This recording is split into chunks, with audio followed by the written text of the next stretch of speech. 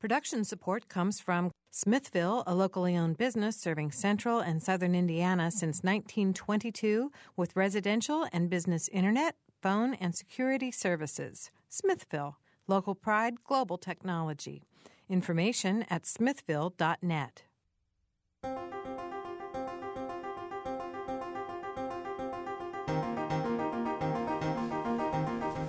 Welcome to Noon Edition. I'm Bob Zaltsberg, editor of the Herald-Times in Bloomington, and along with my co-host, Mary Catherine Carmichael from Leadership Bloomington, Monroe County.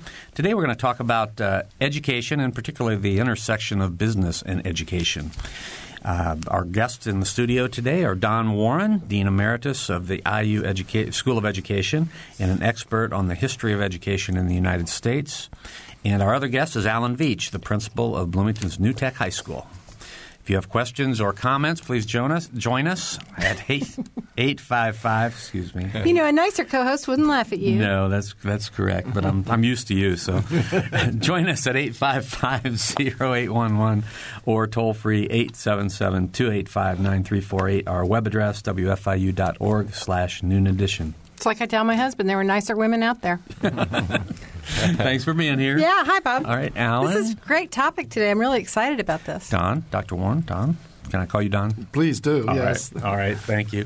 Yeah, this is a good topic, and we're going to, despite the ad in the paper today, we're going to take this in lots of different directions. So we're going to start by talking, though, about this idea of businesses that have sort of latched on to education as a business model. And I have to say, Alan, I think New Tech is one of those. I mean, New Tech was started by a group that has a model for how a high school can be operated and how a high school can run. And Bloomington, Monroe, the MCCSC, signed a contract with them, correct? Yeah, that is true. We signed a contract 4 years ago now for our starting, and we just re-up that contract for another year.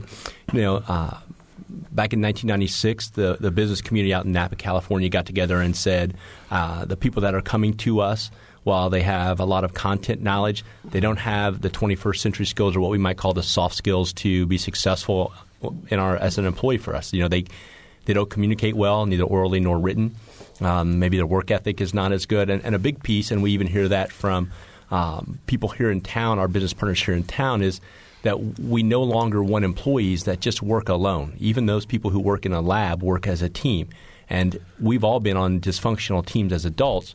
So to begin teaching kids at a young age what it means to collaborate and work with difficult team members and to have to co-create a product to demonstrate what you know is a huge skill that's going to be more and more important as we go throughout the 21st century. So they put together the first New Tech, which is Napa New Tech, and they started a foundation. And Bill Gates, as he's often to do, threw some money at them, and they said, "Go create some more." And they took the recipe and they expanded that, and they expanded again. And probably a huge benefit to New Tech, which a lot of people in this town may not know that are supporters of New Tech, is the National New Tech Network was basically bought out by KnowledgeWorks Foundation, which is the largest or one of the largest privately funded education foundations in the nation, and that's housed in Cincinnati, Ohio.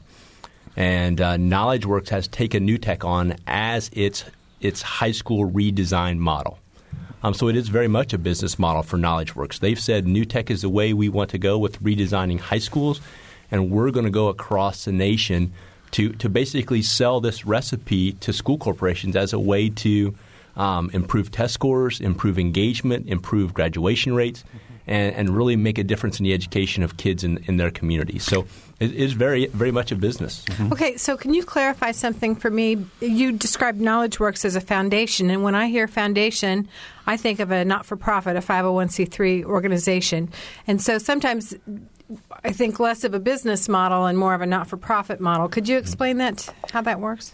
And I'm just really learning a little bit about KnowledgeWorks myself and having some opportunities to work with that organization. But it is a 501c3, so it is a not-for-profit.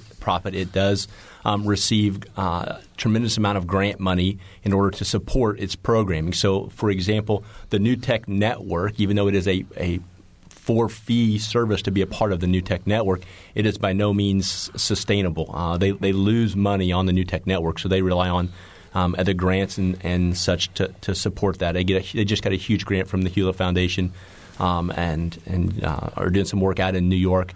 And there are some programs out there to help renovate their schools or innovate their schools. So it is a 501c3. It is grant funded. It is funded by the schools that pay to be a part, but it is a non-for-profit. And just before we turn to Don with another question about this, I wanted to give you the opportunity to sort of update us on where New Tech is right now. What year are you in operation? Is this the third year? We're year 4. We're year 3. Excuse me. We are excited to be thinking about our first senior class. We've got it's hard to believe it. We've got our graduation spot booked for next year. Will be June 1st at 7 p.m. at the Buskirk Chumley. So we're excited to have our first graduating class. You know, as if you followed along in the Herald Times, this has not been a year without its bumps and bruises along the way. And we kind of laughingly joke among the directors of New Tech that I'm going to be starting my first year this next year because of those. But the kids have been great, and the parents continue to be great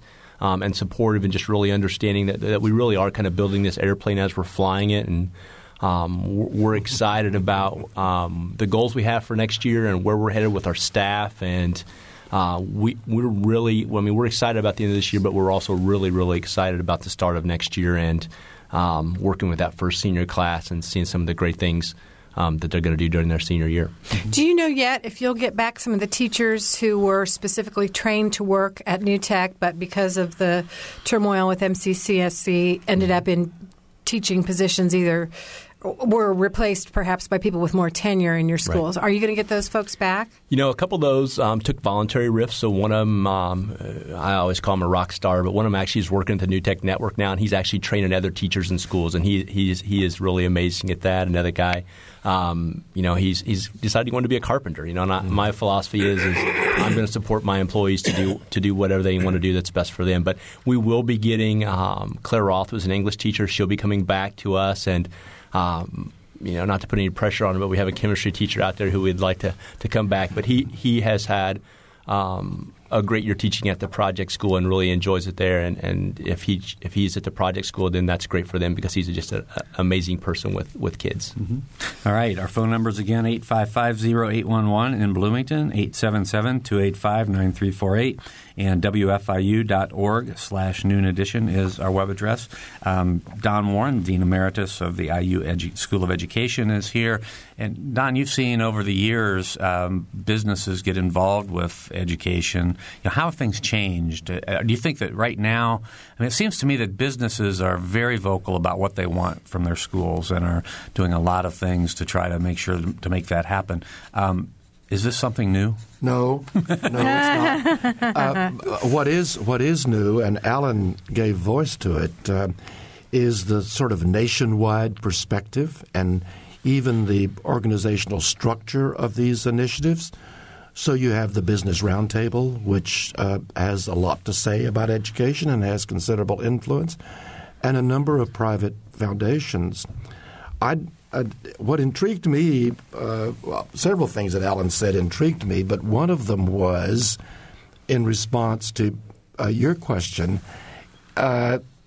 He characterized it as a business model, but it's not, and that's an important point to make. It's business people were among the first advocates of public education in this country 2 centuries ago, and their reasons were not hidden.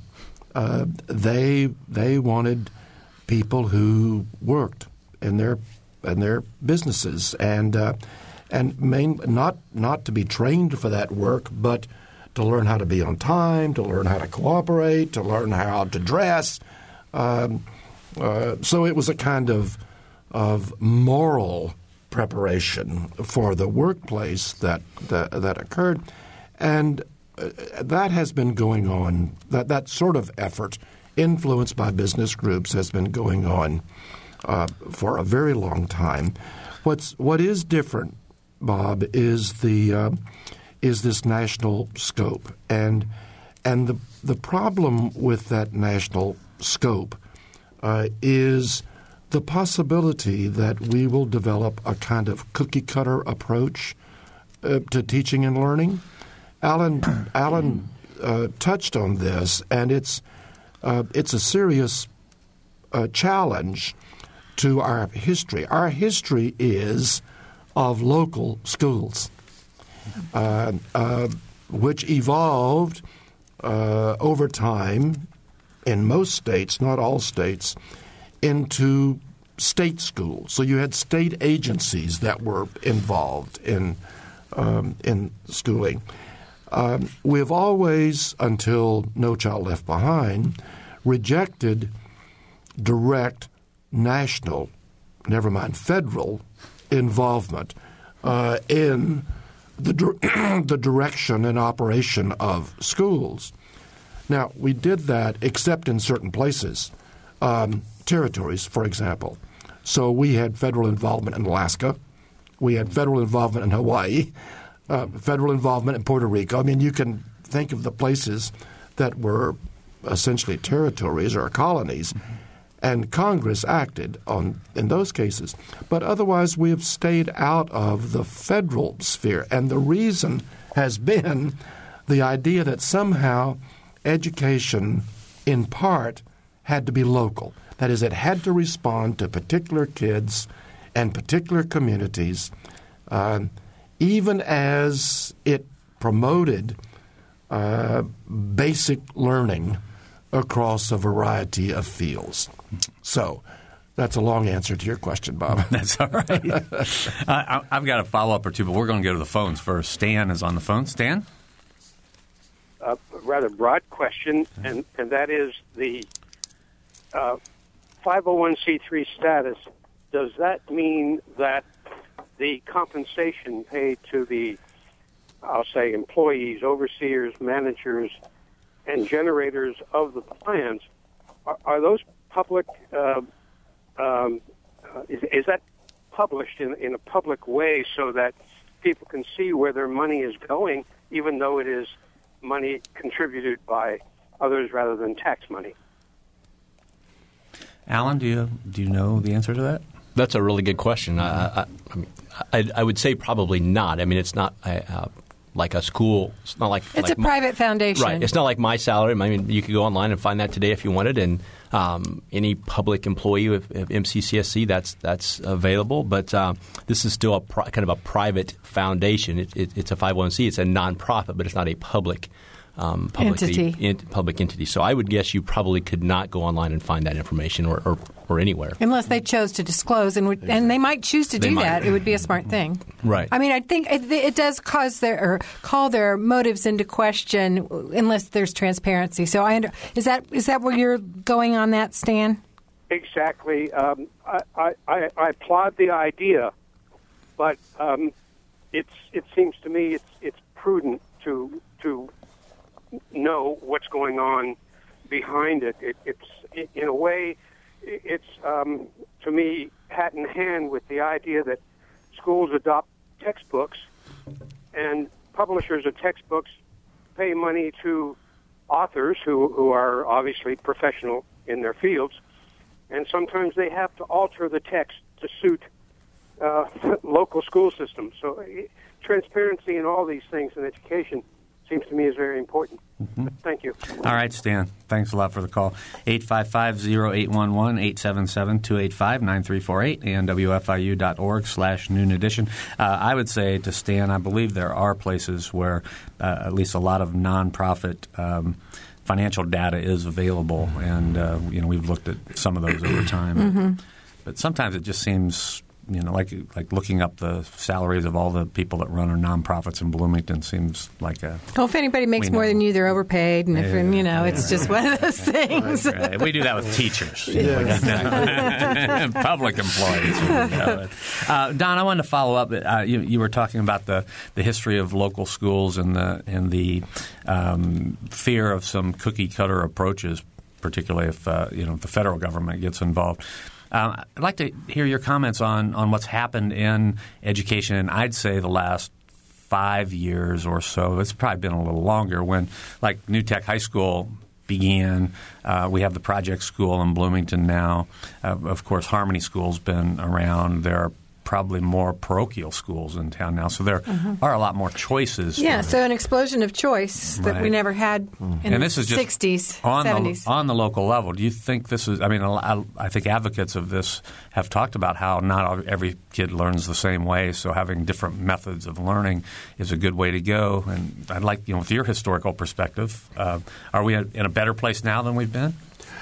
Bloomington is and Monroe County are somewhat unique, and I think it's in part under the influence of the university and local civic and business leaders. But we do have educationally more options than a lot of small communities of comparable size.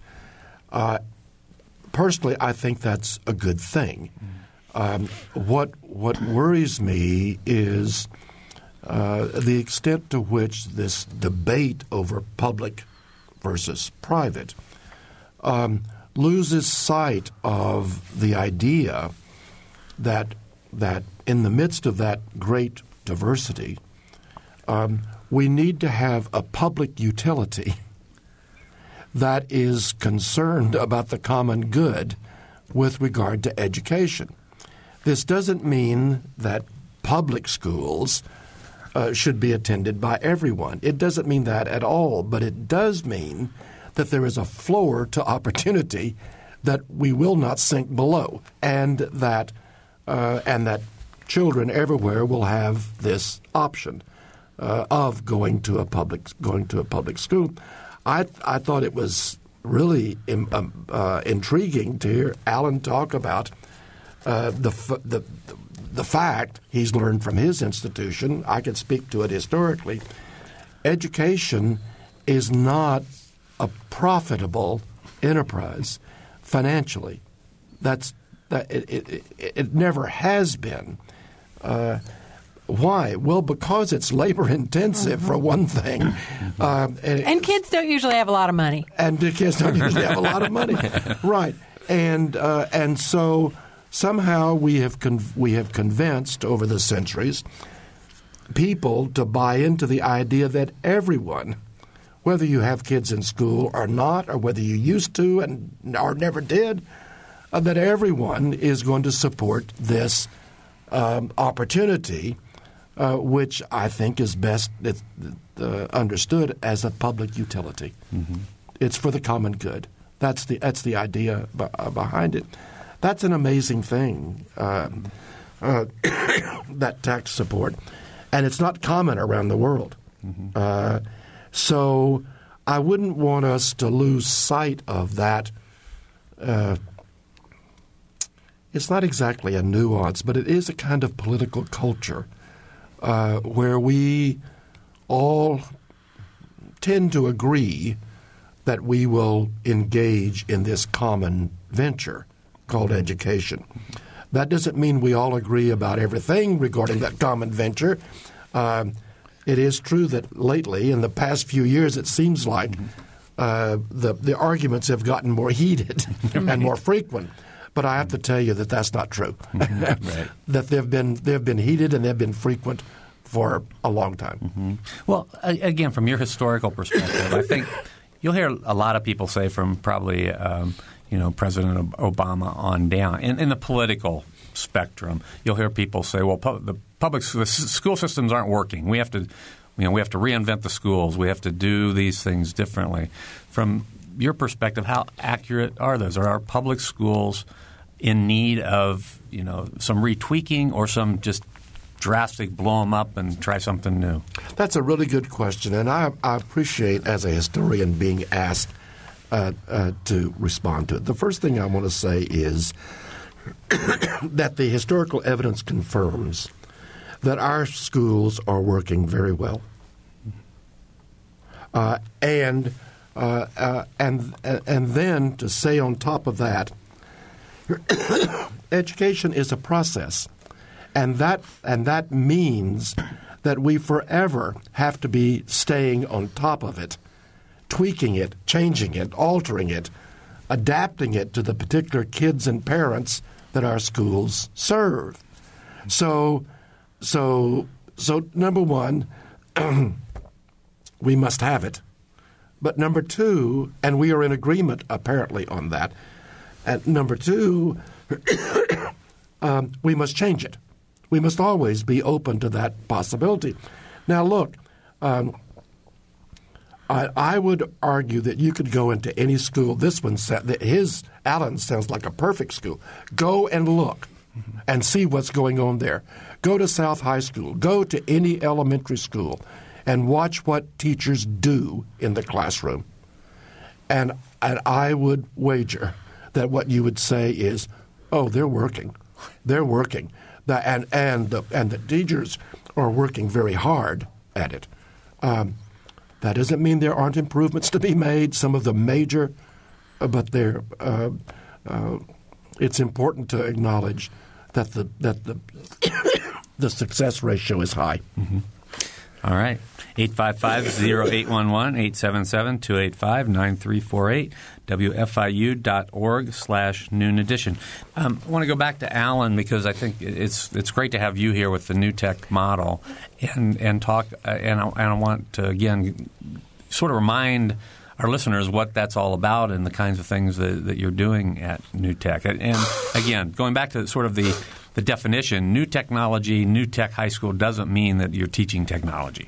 Really, we always, I think when we're first recruiting students and parents to become a part of our school, they see new technology and they think, well, it's a vocational school or is this just for the top? And that really is a bit of a kind of it misleads a lot of people to think about what we are. And Our simple slogan is we're about college prep projects and 21st century skills. So I tell anybody that I talk to that if you can take anything away from a conversation with me about New Tech and what we are about college prep projects and 21st century skills. And so our curriculum is college prep. When kids graduate from New Tech, if they take all the classes and achieve at a high level, they'll leave New Tech with an honors diploma. They have an opportunity to go to Hoosier Hills to earn a technical honors diploma, and we'll have students doing that. So the big piece for us that we have landed on when talking to people is we're really about project-based learning, and that the type of teaching and learning that occurs in our building is going to be much different than you would experience in a traditional school, and that is then supported by technology in the one-to-one computer ratio. But that is not the key piece for us. The technology is a tool by which we support the project-based learning and the learning of our students, and that's a really key differentiation that we try to make now as we recruit students and parents for future classes. Now, how many students do you have?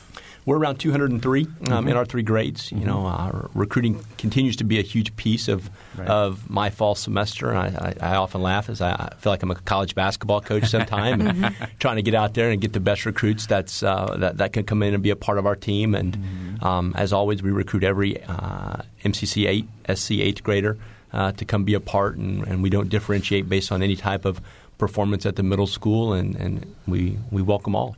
My recollection is you had room for 100 per class. Correct. Right? And you were anticipating some attrition as time went along because not everybody, Exactly. Yeah, we have room for 100 per class. If we have more than 100, then we do a lottery. And, we've been fortunate or unfortunate, however you want to look at it, to be able to allow all applicants to be into this point. And we're looking forward to a new superintendent coming in and really establishing some relationships with her and her leadership to really promote New Tech as a really good option for kids in Monroe County and continue to build that recruitment numbers. All right. We're going to take a short break. Again, our guests today are Don Warren, Dean Emeritus of the IU School of Education, and Alan Veach, Principal of Bloomington's New Tech High. We're talking about the intersection of business and education and just whatever other topics about education that might come up. You're listening to Noon Edition. We'll be right back.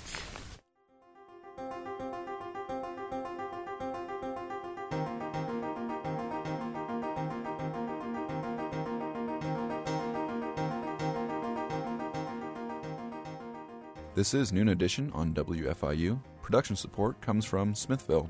Information at smithville.net.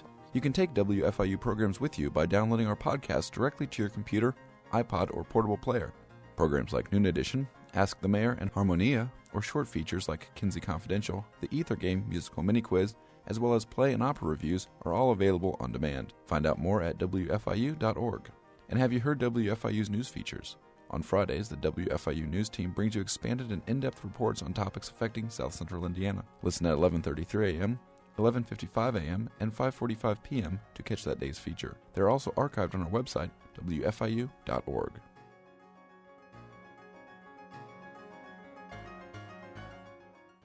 Welcome back to Noon Edition. I'm Bob Zaltsberg, along with Mary Catherine Carmichael, and our guest today, Don Warren, Dean Emeritus of the IU School of Education, and Alan Veach, Principal of Bloomington's New Tech High. You can join us on the program by phoning 855-0811 in Bloomington or 877-285-9348. Or WFIU.org/Noon Edition is our web address. Last Friday after this program, which I have to admit was about tasting wines, I went out and interviewed Richard Dreyfuss. It was mostly he did most of the talking because he's an actor and has a very strong script of things that he wanted to say, and it was really interesting to listen to him. His whole life really right now is based on this notion of the Dreyfuss Initiative, which is to try to encourage schools to teach more civics. He believes that civics education has basically been giving short shrift by school districts, and therefore kids aren't learning enough about their government and about what government what the both powers and authorities and limitations on government are. And so he would argue that this is leading to a lot of the incivility and a lot of the misapplication of authority by certain people in public offices and all sorts of things. So the question is, how well are we doing in teaching civics education in our public schools today, Dr. Warren or Alan at New Tech?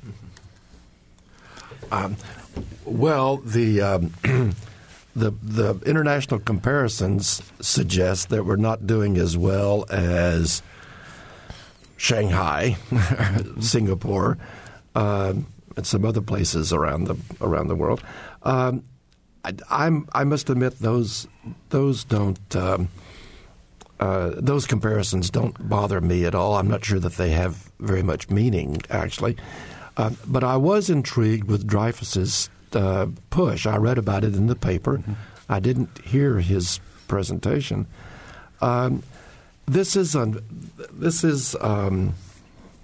of those reforms that probably has to recur. Why is that? Well, because every generation of students, which we're talking about every 4 years probably in high school, needs to learn anew. Why? Well, because they haven't had this before. So do we need to know the details about our political structures? Yes, absolutely. Why? Well, because we're a constitutional democracy. That means the thing is written and people should have read it. Whether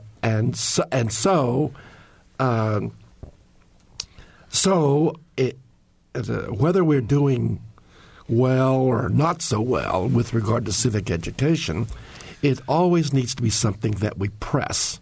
Mm-hmm. I want to give Alan a chance to respond in kind because I have something else to say about where we learn to be good citizens. Mm-hmm. But one of the things we absolutely must do, because we're a nation of laws, is make sure that our students know the literature. Mm-hmm. Alan? Well, and obviously Dr. Warren could answer this question much better than I could as far as that perspective. But I think a key piece for me is, well, if we can joke a little bit, I'm really disappointed that Richard Dreyfuss wasn't talking about music education for those of us that fell in love with Mr. Holland's Opus so many years ago. I mean, that was a great movie. But, I think the key piece is helping students to understand that they need to participate in society, that they can't just stand back and watch things happen. They need to get out and vote. They need to understand why they're voting, what they're talking about, and how our government works, and how to become involved in that. And government is a class that seniors take. and it's a semester class. And is that enough or is that not enough? That's probably not for me to decide. But all throughout school, they need to be encouraged to be participating in their school, in their community, and being aware of what's going on and aware of what's going on around them. And I think if we can incorporate, the New Tech, we try to incorporate as much of the things that are happening in the world today into our projects. We want real-world projects because we want kids to be aware of not only what's happening in Bloomington, but what's happening in the world around them so that they can be better and more informed citizens. Mm-hmm. All right. I've got a follow-up to that, but first we're going to go to the phones because Patricia has been waiting very patiently. So, Patricia?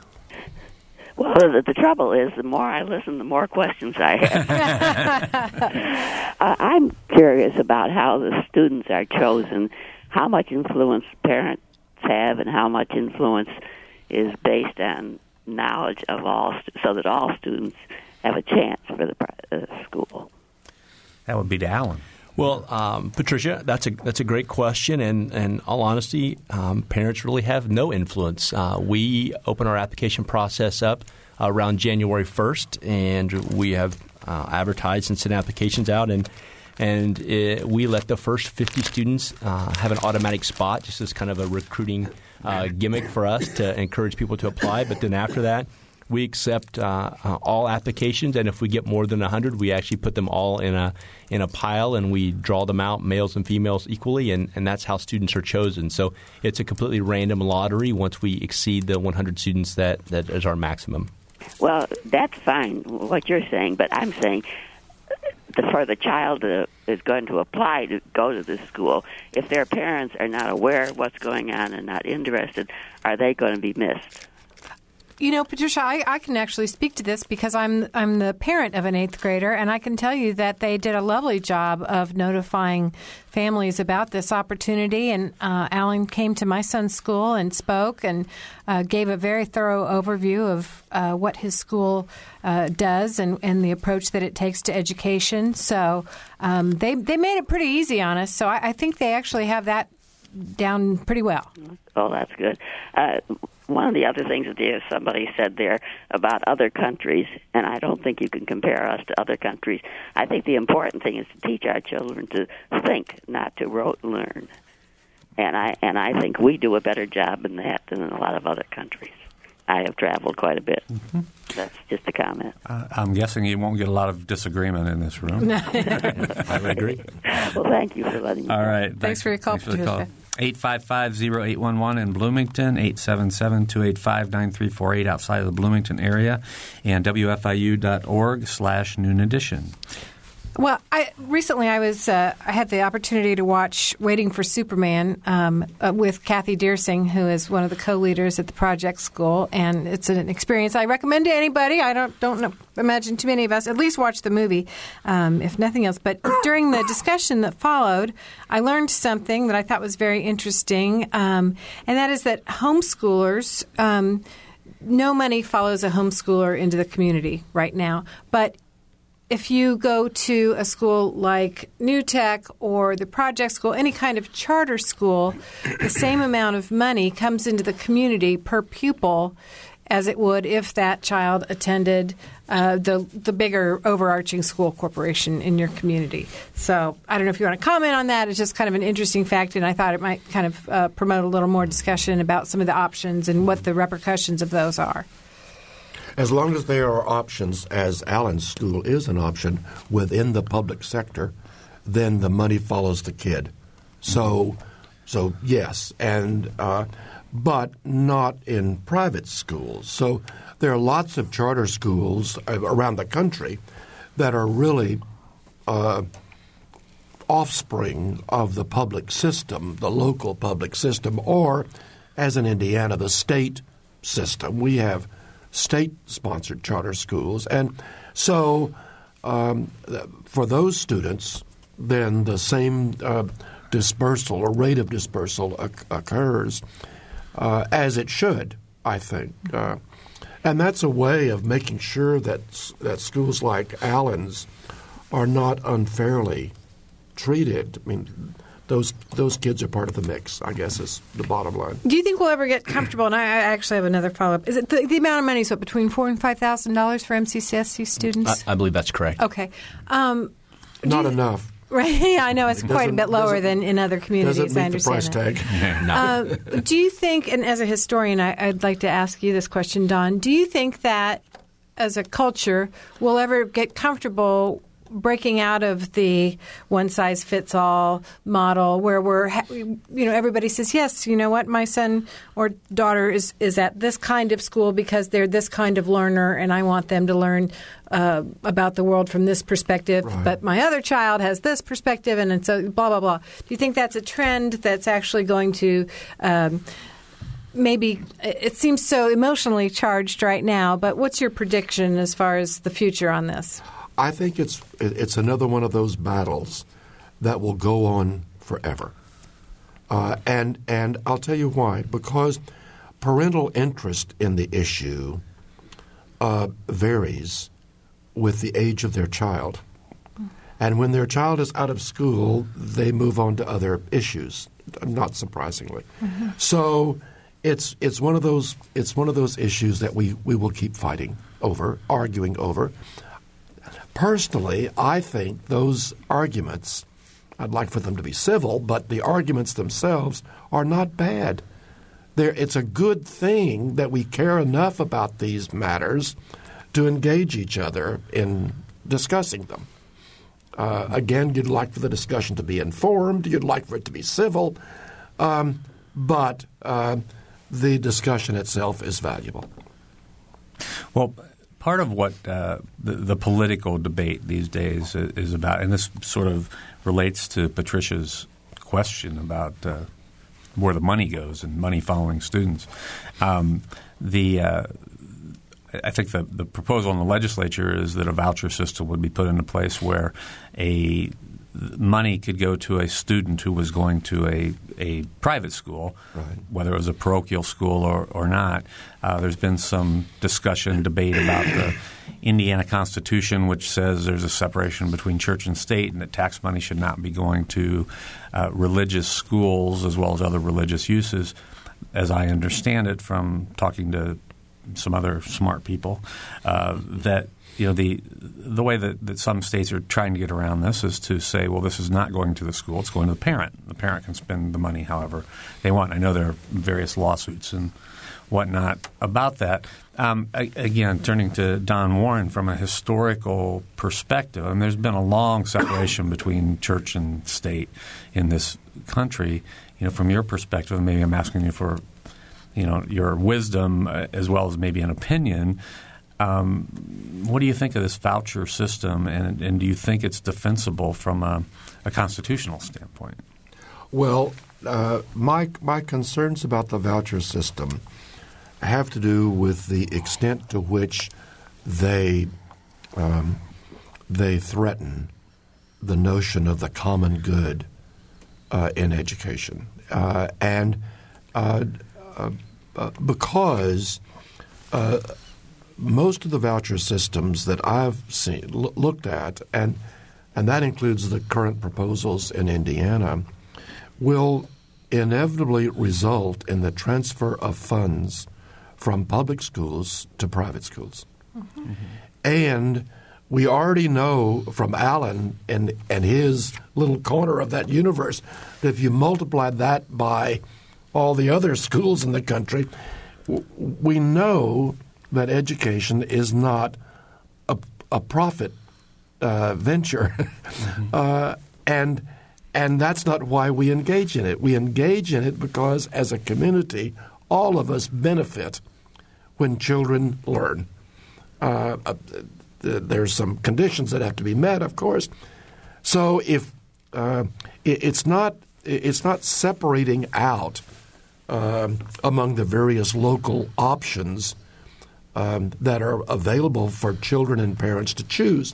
That is also the American way. That kind of diversity is the American way. But at the root of it has to be this foundation.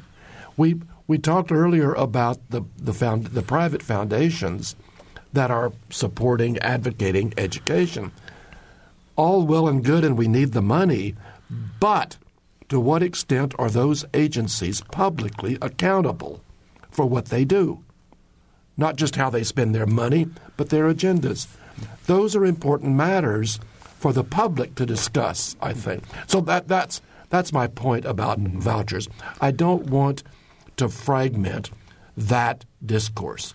That discourse needs to go on, and I don't want to further diminish the limited funds that are available for public education. Mm-hmm.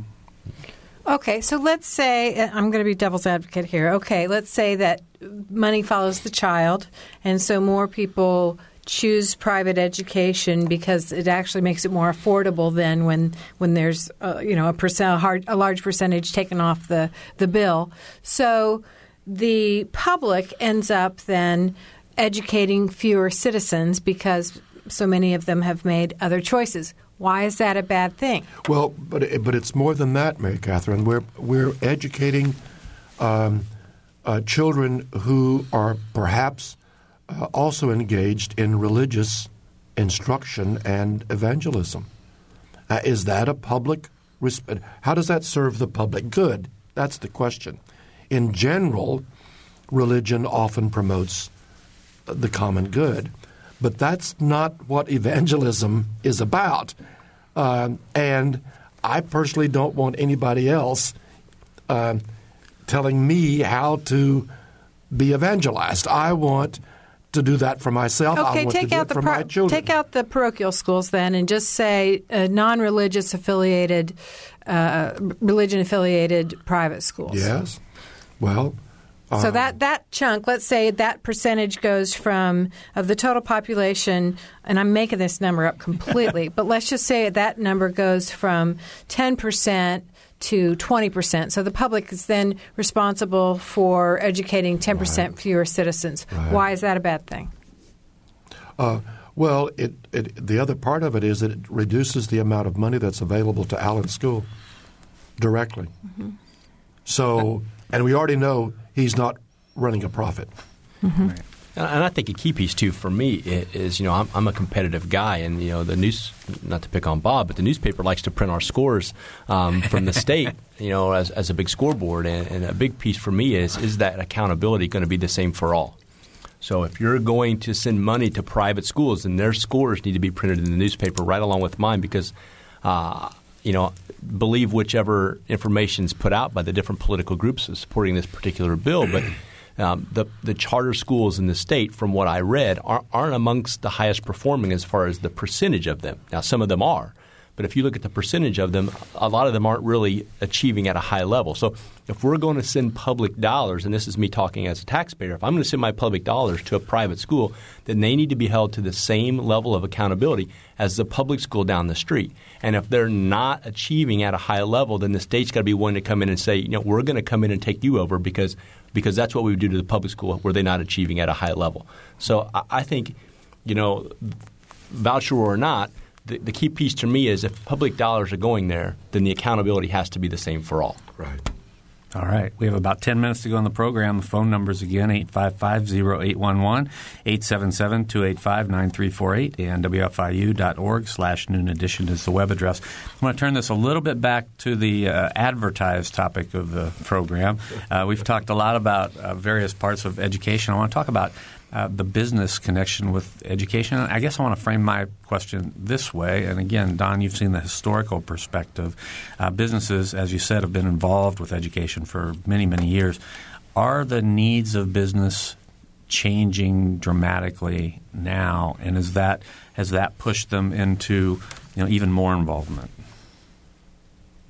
Well, someone earlier was talking about textbooks for Indiana and how textbook companies adapt textbooks to serve local populations. I wish that were more the case, but it's not. Textbooks in Indiana are probably written for Texas or California or some other large market. We're not large enough. Our market isn't large enough to influence the content of textbooks. Texas and California are, and so it's likely that our textbooks were written for them. So Bob, that's sort of new. That kind of one size fits all approach is new. Now then, the new technology that Alan's teaching at his school suggests to us it doesn't have to be. Textbooks can be published locally. Textbooks can be published on site. They can be online. They can be very on an iPad. I mean, here amended. homework's on an iPad. We don't need to have textbooks like that anymore. But the textbook publishers who are scrambling to stay up with their market share are, concerned about reducing their cost, and that means a kind of unified product. Interesting. With all the content that's available now so easily, has there been any kind of talk about putting local communities or states even just simply publishing their own textbooks? And I say that, quote unquote, not really an actual tangible textbook, but online content that then could be used as we have traditionally thought of the textbook being used. And there is already some Indiana online, state-sponsored online curriculum available to schools. And, we just talked about it yesterday, and the name's escaping me right now. But, I think the state of Indiana is ahead of the game a little bit in that point, because they've already approved the idea of a computer becoming your textbook, or the idea of teacher-created curriculum driven by the standards, so that you're not in Indiana. You no longer have to adopt textbooks every 6 years or whatever that particular piece comes along. So maybe it is an online curriculum. Maybe it is a teacher-created curriculum. Maybe it is an iPad with different pieces. So I think the state of Indiana has recognized that the time of the traditional textbook might be going by the wayside. Yeah, 6 years between textbook adoptions, that makes me laugh. I have to give credit to the tech director up at Rochester New Tech. She tweeted when the craziness was happening over there at Yearbook. Over in Egypt, that every textbook that is currently in schools is now wrong. So why not? Why not have a living, breathing textbook such as a computer, an iPad, whatever that might be, that's instantly updated, that it's real, we always tell kids that, or I tell people when I'm talking, is that the idea that content knowledge is important, and we all memorized and remember tons of stuff from our school, but our kids have a computer in their pocket that can provide the most minute detail of information within 15 to 20 seconds. And just recognizing that fact that there's no textbook that can provide the information that toy that's in their pocket can provide them, and in a lot quicker. And what I like about that, too, is it can be provided in a lot of different levels. So the textbook's written at one level. If I was a biology teacher, if I wanted to learn about photosynthesis, my textbook's really only going to explain that one way, but I can go to the web right now and find thousands of explanations for photosynthesis and find one that's appropriate to my learning style. So quickly, how do you, when a child says to you, why do I have to learn this? All I have to do is look it up to find the answer. Well, that's a great question. And if a kid's asking that at New Tech, then we need to look at our teaching that's going on there. Because, in project-based learning, they're not doing that to memorize a fact. Content's an important piece. And if anybody likes reading educational books, Michael Schmoker's got a new book out called Focus. And his key thing is you've got to have content. And to talk intelligently and to debate and analyze topics, you've got to have the content in order to do that.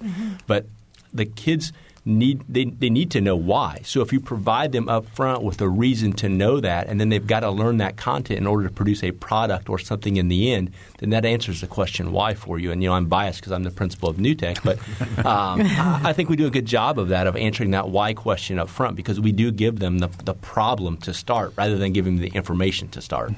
All right, let's go to the phones. Wayne's been waiting patiently. Wayne. Hi. About religion in schools, I heard an IU professor say that moral relativism is rampant in public schools. Moral relativism is religion. It's secular humanism. So secular humanism has a monopoly in our public schools. I know a lot of Christians who would love to get the religion out of our public schools. Okay. Any reaction? You mean the Nope. secular humanism as All right. religion? Okay. Okay. All right, Wayne. Thank you. Wayne has strong opinions, and we appreciate them. Thanks for calling, Wayne. I had one other question I was going to ask. I'm not sure I can remember. I thought he had a good radio voice, too. Yeah. Wow. Yeah, I've lost it. Okay. Well, let's just wrapping up. I guess what changes do you see coming down the pike that that are biggest on your radar screens, both of you? Well, obviously, there's just tons of legislation right now up in Indianapolis that could have just a huge impact on public schools and how we do business. And I think the next few months and the decisions that are made up there are gonna impact us all tremendously. And I think there's not a person in the public sector of education that's not just holding our breaths and just kind of wondering what's next, good and bad. Wow, interesting. Don? Given these debates, it's really hard to be optimistic. It's hard to be pessimistic. I mean, there's so much we just don't know at this point. And it's not just Indiana. It's really all over the country. These kinds of issues that are up for debate. What I would like, and I've decided that this would be my emphasis in discussions about this, is to somehow turn around the debate about teachers and proclaim them as among our heroes. Mm-hmm. All right. And with that, we're going to have to end the program. But I want to thank you very much for being here today. Don Warren, Dean Emeritus of the IU School of Education, and Alan Veach, Principal of Bloomington's New Tech High School. For Mary Catherine Carmichael, Producer Dan Goldblatt, and Engineer Mike Pashkash, I'm Bob Zaltzberg. Thanks for listening.